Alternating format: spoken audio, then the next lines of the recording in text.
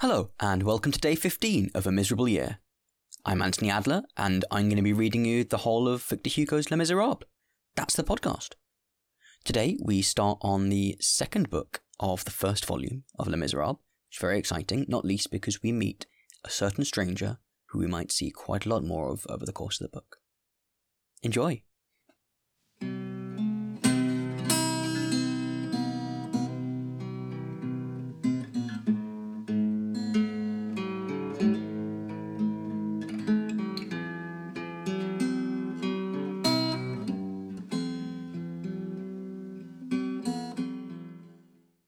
Les Miserables, Volume 1, Fantine.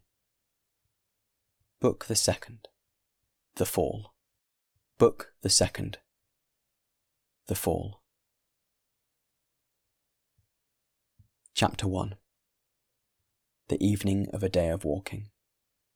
Early in the month of October, 1815, about an hour before sunset, a man who was travelling on foot entered the little town of Dean. The few inhabitants who were at their windows, or on their thresholds at the moment, stared at this traveller with a sort of uneasiness. It was difficult to encounter a wayfarer of more wretched appearance. He was a man of medium stature, thick-set and robust, in the prime of life. He might have been 46 or 48 years old. A cap with a drooping leather visor partly concealed his face, burned and tanned by sun and wind, and dripping with perspiration. His shirt of coarse yellow linen, fastened at the neck by a small silver anchor, permitted a view of his hairy breast. He had a cravat twisted into a string. Trousers of blue drilling, worn and threadbare, white on one knee and torn on the other.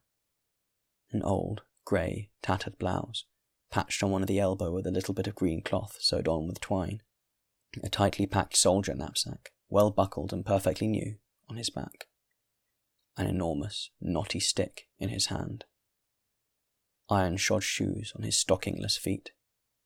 A shaved head, and a long beard. The sweat, the heat, the journey on foot, the dust, added I know not what sordid quality to this dilapidated whole. His hair was closely cut, yet bristling, for it had begun to grow a little, and did not seem to have been cut for some time. No one knew him. He was evidently only a chance passer-by. Whence came he? From the south? From the seashore, perhaps, for he had made his entrance into Dean by the same street which, 7 months previously, had witnessed the passage of the Emperor Napoleon on his way from Cannes to Paris. This man must have been walking all day. He seemed very much fatigued. Some women of the ancient market town, which is situated below the city, had seen him pause beneath the trees of the Boulevard Gassendi, and drink at the fountain which stands at the end of the promenade. He must have been very thirsty, for the children who followed him saw him stop again for a drink 200 paces further on, at the fountain in the marketplace. On arriving at the corner of the Rue Poichevert, he turned to the left and directed his steps towards the town hall. He entered, then came out a quarter of an hour later. A gendarme was seated near the door, on the stone bench which General Drouot had mounted on the 4th of March to read to the frightened throng of the inhabitants of Dean the proclamation of the Gulf Juan. The man pulled off his cap and humbly saluted the gendarme. The gendarme, without replying to his salute, stared attentively at him, followed him for a while with his eyes, and then entered the town hall. There then existed at Dean a fine inn at the sign of the Cross of Colbus. This inn had for a landlord a certain Jacquin Labarre, a man of consideration in the town on account of his relationship to another Labarre, who kept the inn of the Three Dauphins in Grenoble, and had served in the guides. At the time of the Emperor's landing, many rumours had circulated throughout the country with regard to this inn of the Three Dauphins. It was said that General Bertrand, described as a carter, had made frequent trips thither in the month of January, and that he had distributed crosses of honour to the soldiers and a handful of gold to its citizens. The truth is that when the Emperor entered Grenoble, he had refused to install himself at the hotel of the prefecture. He had thanked the mayor, saying, "I am going to the house of a brave man of my acquaintance," and he had betaken himself to the Three Dauphins. The glory of the Labarre of the Three Dauphins was reflected on the Labarre of the Cross of Colbus, at a distance of 25 leagues. It was said of him in the town, "That is the cousin of the man of Grenoble." The man bent his steps towards this inn, which was the best in the countryside. He entered the kitchen, which opened on a level with the street. All the stoves were lighted. A huge fire blazed gaily in the fireplace. The host, who was also the chief cook, was going from one stew pan to another, very busily superintending an excellent dinner designed for the wagoners, whose loud talking, conversation, and laughter were audible from an adjoining apartment. Anyone who has travelled knows there is no one who indulges in better cheer than wagoners. A fat marmot, flanked by white partridges and heathercocks, was turning on a long spit before the fire. On the stove, 2 huge carps from Lakes Lozay and a trout from Lake Aloz were cooking. The host, hearing the door open and seeing a newcomer enter, said, without raising his eyes from his stoves, "What do you wish, sir?" "Food and lodging," said the man. "Nothing easier," replied the host. At that moment he turned his head, took in the traveller's appearance with a single glance, and added, "By paying for it." The man drew a large leather purse from the pocket of his blouse and answered, "I have money." "In that case, we are at your service," said the host. The man put his purse back in his pocket, removed his knapsack from his back, put it to the ground near the door, retained his stick in his hand, and seated himself on a low stool close to the fire. Dean is in the mountains. The evenings are cold there in October. But as the host went back and forth, he scrutinized the traveller. "Will dinner be ready soon?" said the man. "Immediately," replied the landlord. While the newcomer was warming himself before the fire, with his back turned, the worthy host, Jacquin Labarre, drew a pencil from his pocket, and tore off the corner of an old newspaper, which was lying on a small table near the window. On the white margin he wrote a line or two, folded it without sealing, and then entrusted this scrap of paper to a child who seemed to serve him with the capacity of both scullion and lackey. The landlord whispered a word in the scullion's ear, and the child set off in the direction of the town hall. The traveller saw nothing of all of this. Once more he inquired, "Will dinner be ready soon?" "Immediately," responded the host. The child returned. He brought back the paper. The host unfolded it eagerly, like a person who is expecting a reply. He seemed to read it attentively, then tossed his head and remained thoughtful for a moment. Then he took a step in the direction of the traveller, who appeared to be immersed in reflections which were not very serene. "I cannot receive you, sir," said he. The man half rose. "What? Are you afraid that I will not pay you? Do you want me to pay you in advance? I have money, I tell you." "It is not that." "What then?" "You have money." "Yes," said the man. "And I," said the host, "have no room." The man resumed tranquilly. "Put me in the stable." "I cannot." "Why?" "The horses take up all the space." "Very well," retorted the man. "A corner of the loft, then. A truss of straw. We will see about that after dinner." "I cannot give you any dinner." This declaration, made in a measured but firm tone, struck the stranger as grave. He rose. "Oh, bah, but I'm dying of hunger. I've been walking since sunrise. I have travelled 12 leagues. I pay. I wish to eat." "I have nothing," said the landlord. The man burst out laughing, and turned towards the fireplace and the stoves. "Nothing? And all that?" "All that is engaged." "By whom?" "By messieurs the wagoners." "How many of them are there?" 12. "There is food enough there for 20. "They have engaged the whole of it, and paid for it in advance." The man seated himself again, and said, without raising his voice, "I am at an inn. I am hungry, and I shall remain." The host bent down to his ear, and said, in a tone which made him start, "Go away." At that moment, the traveller was bending forward and thrusting some brands into the fireplace with the iron-shod tip of his staff. He turned quickly round, and as he opened his mouth to reply, the host gazed steadily at him and added, still in a low voice, "Stop. There's enough of that sort of talk. Do you want me to tell you your name? Your name is Jean Valjean. Now, do you want me to tell you who you are? When I saw you come in, I suspected something. I sent to the town hall, and this was the reply that was sent to me. Can you read?"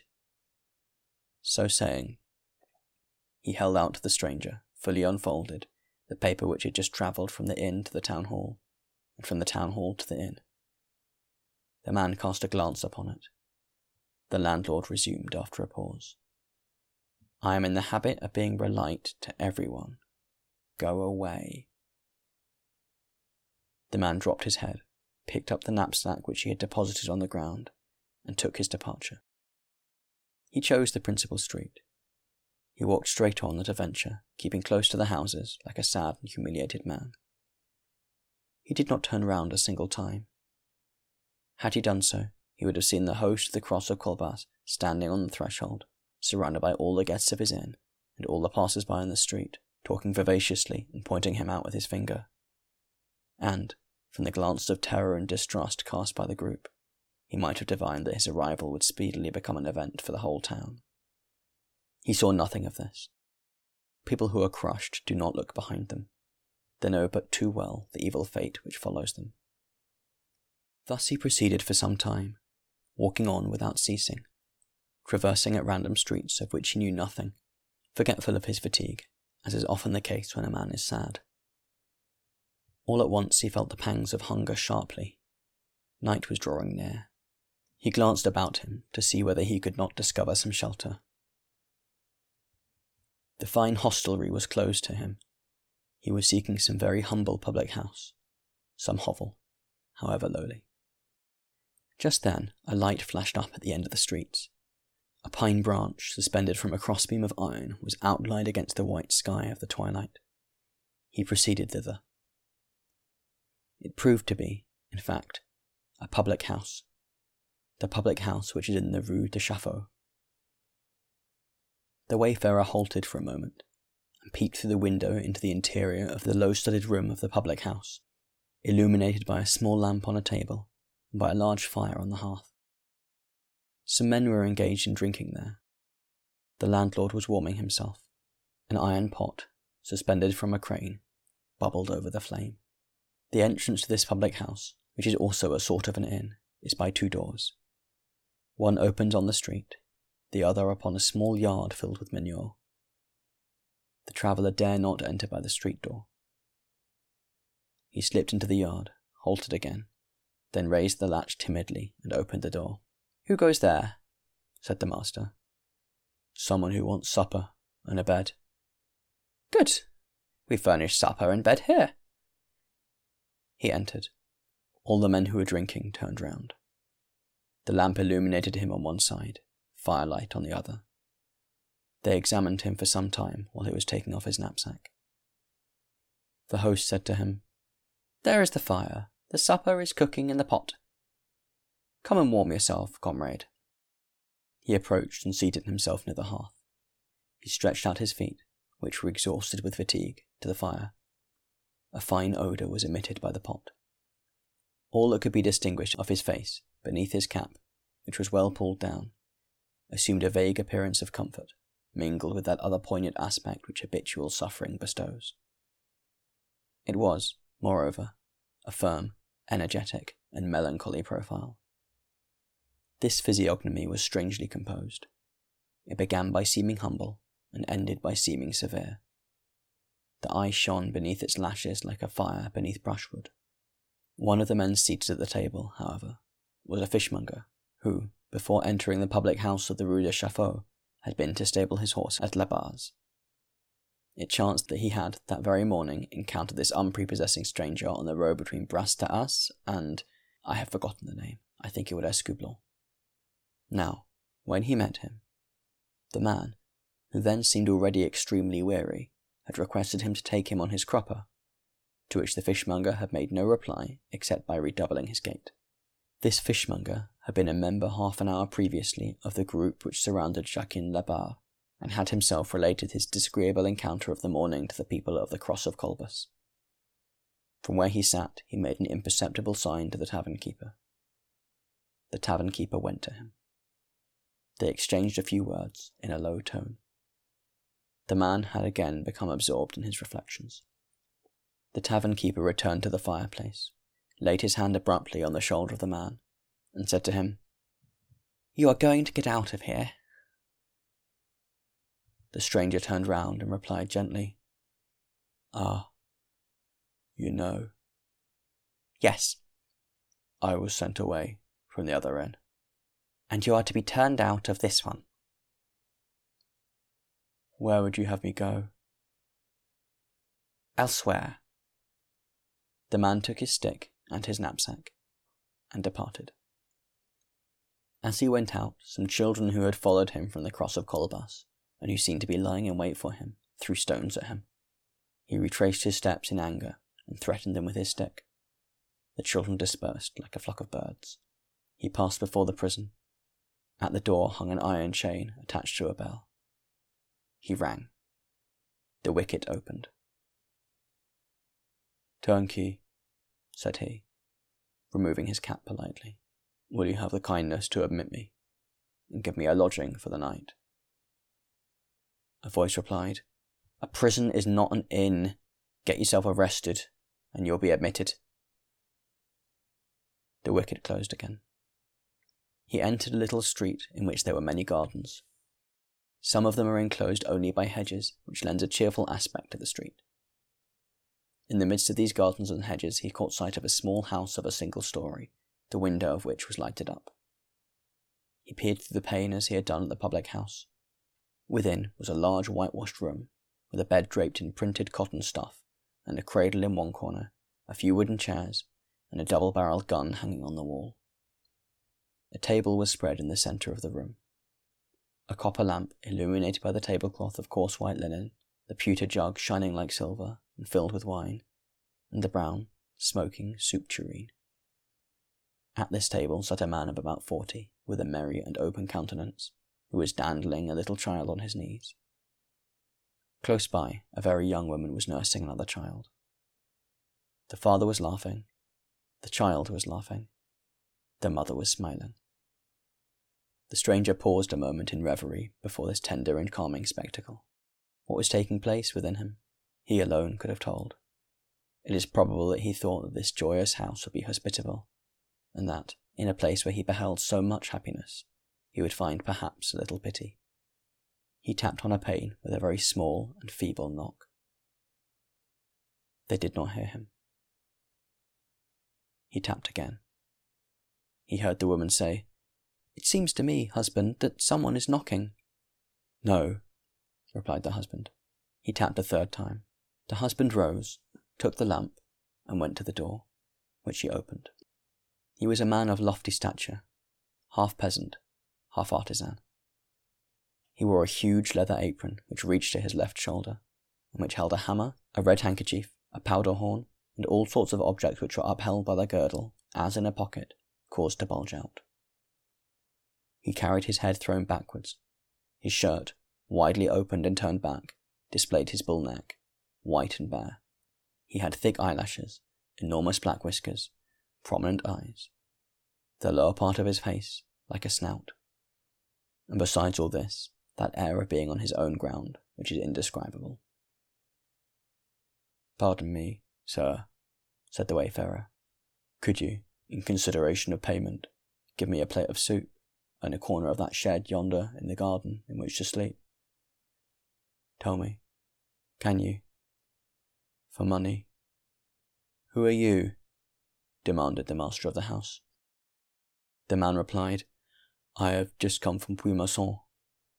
I have walked all day long. I have travelled 12 leagues. "Can you? If I pay?" "I would not refuse," said the peasants, "to lodge any respectable man who would pay me.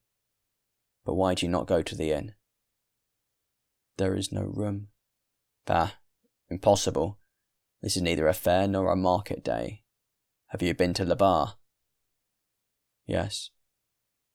Well, the traveller replied with embarrassment, I do not know. He did not receive me.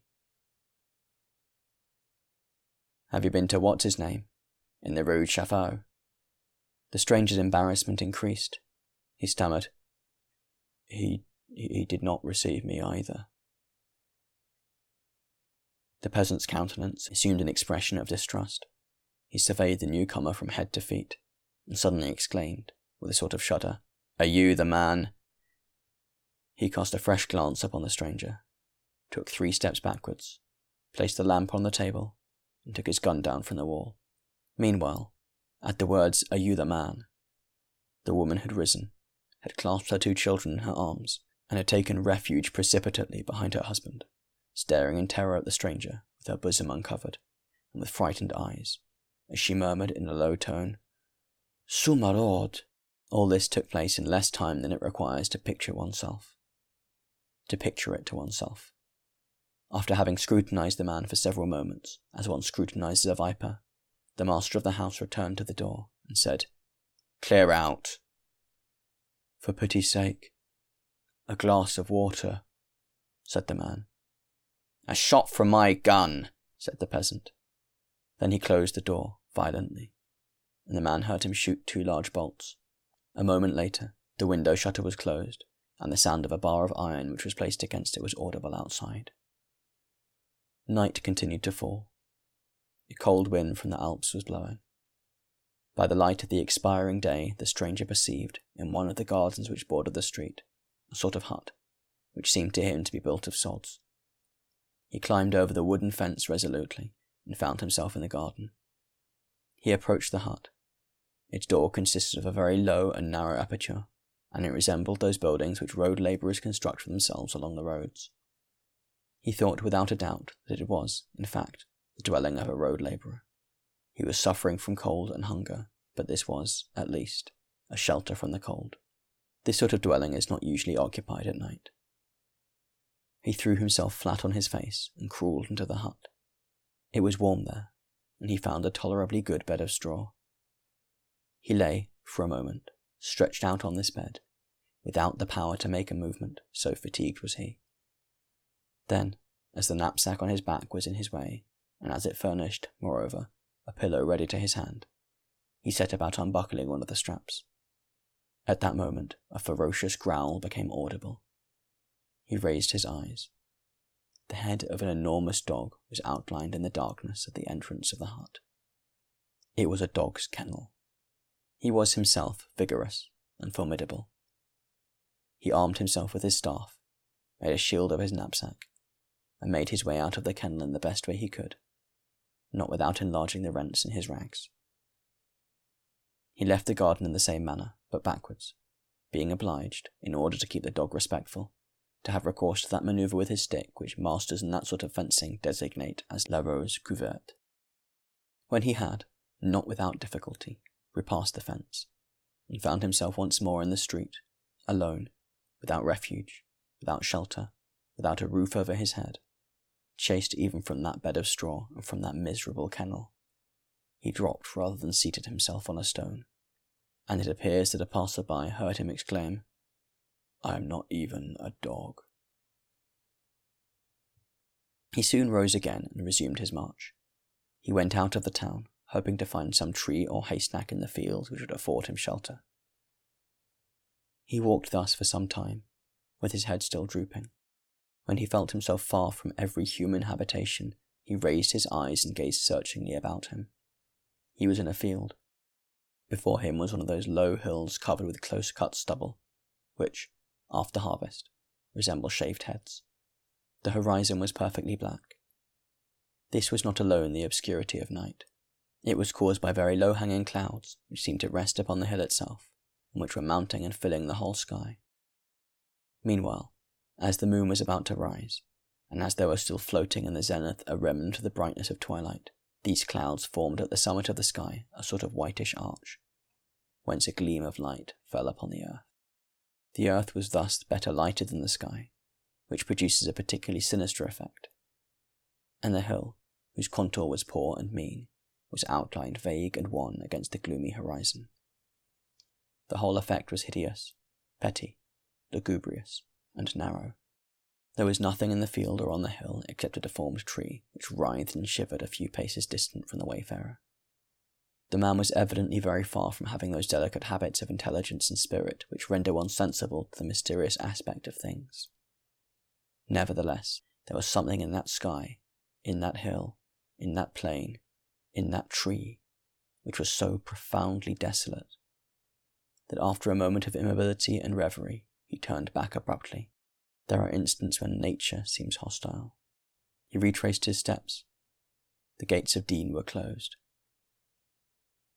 Dean, which had sustained sieges during the wars of religion, was still surrounded in 1815 by ancient walls flanked by square towers, which have been demolished since.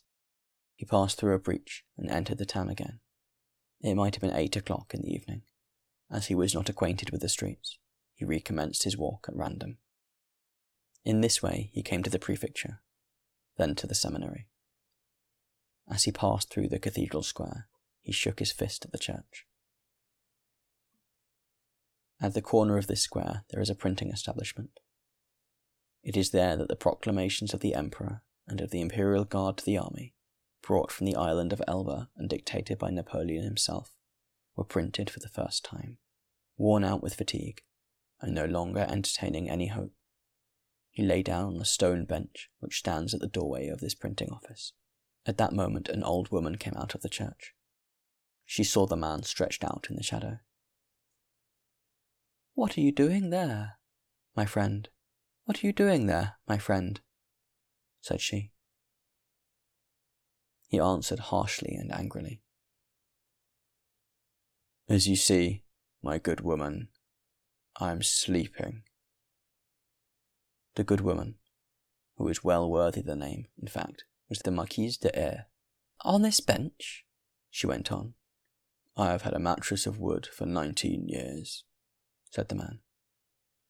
"Today I have a mattress of stone." "You have been a soldier?" "Yes, my good woman, a soldier." "Why do you not go to the inn?" "Because I have no money." "Alas," said Madame de R., "I have only 4 sous in my purse." "Give it to me all the same." The man took the 4 sous. Madame de R. continued. "You cannot obtain lodgings in an inn for so small a sum. But have you tried?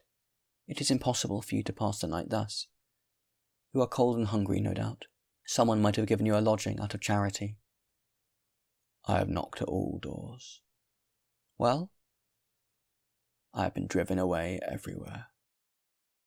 The good woman touched the man's arm and pointed out to him, on the other side of the street, a small, low house, which stood beside the bishop's palace. "You have knocked at all doors?" "Yes." "Have you knocked at that one?" "No." "Knock there."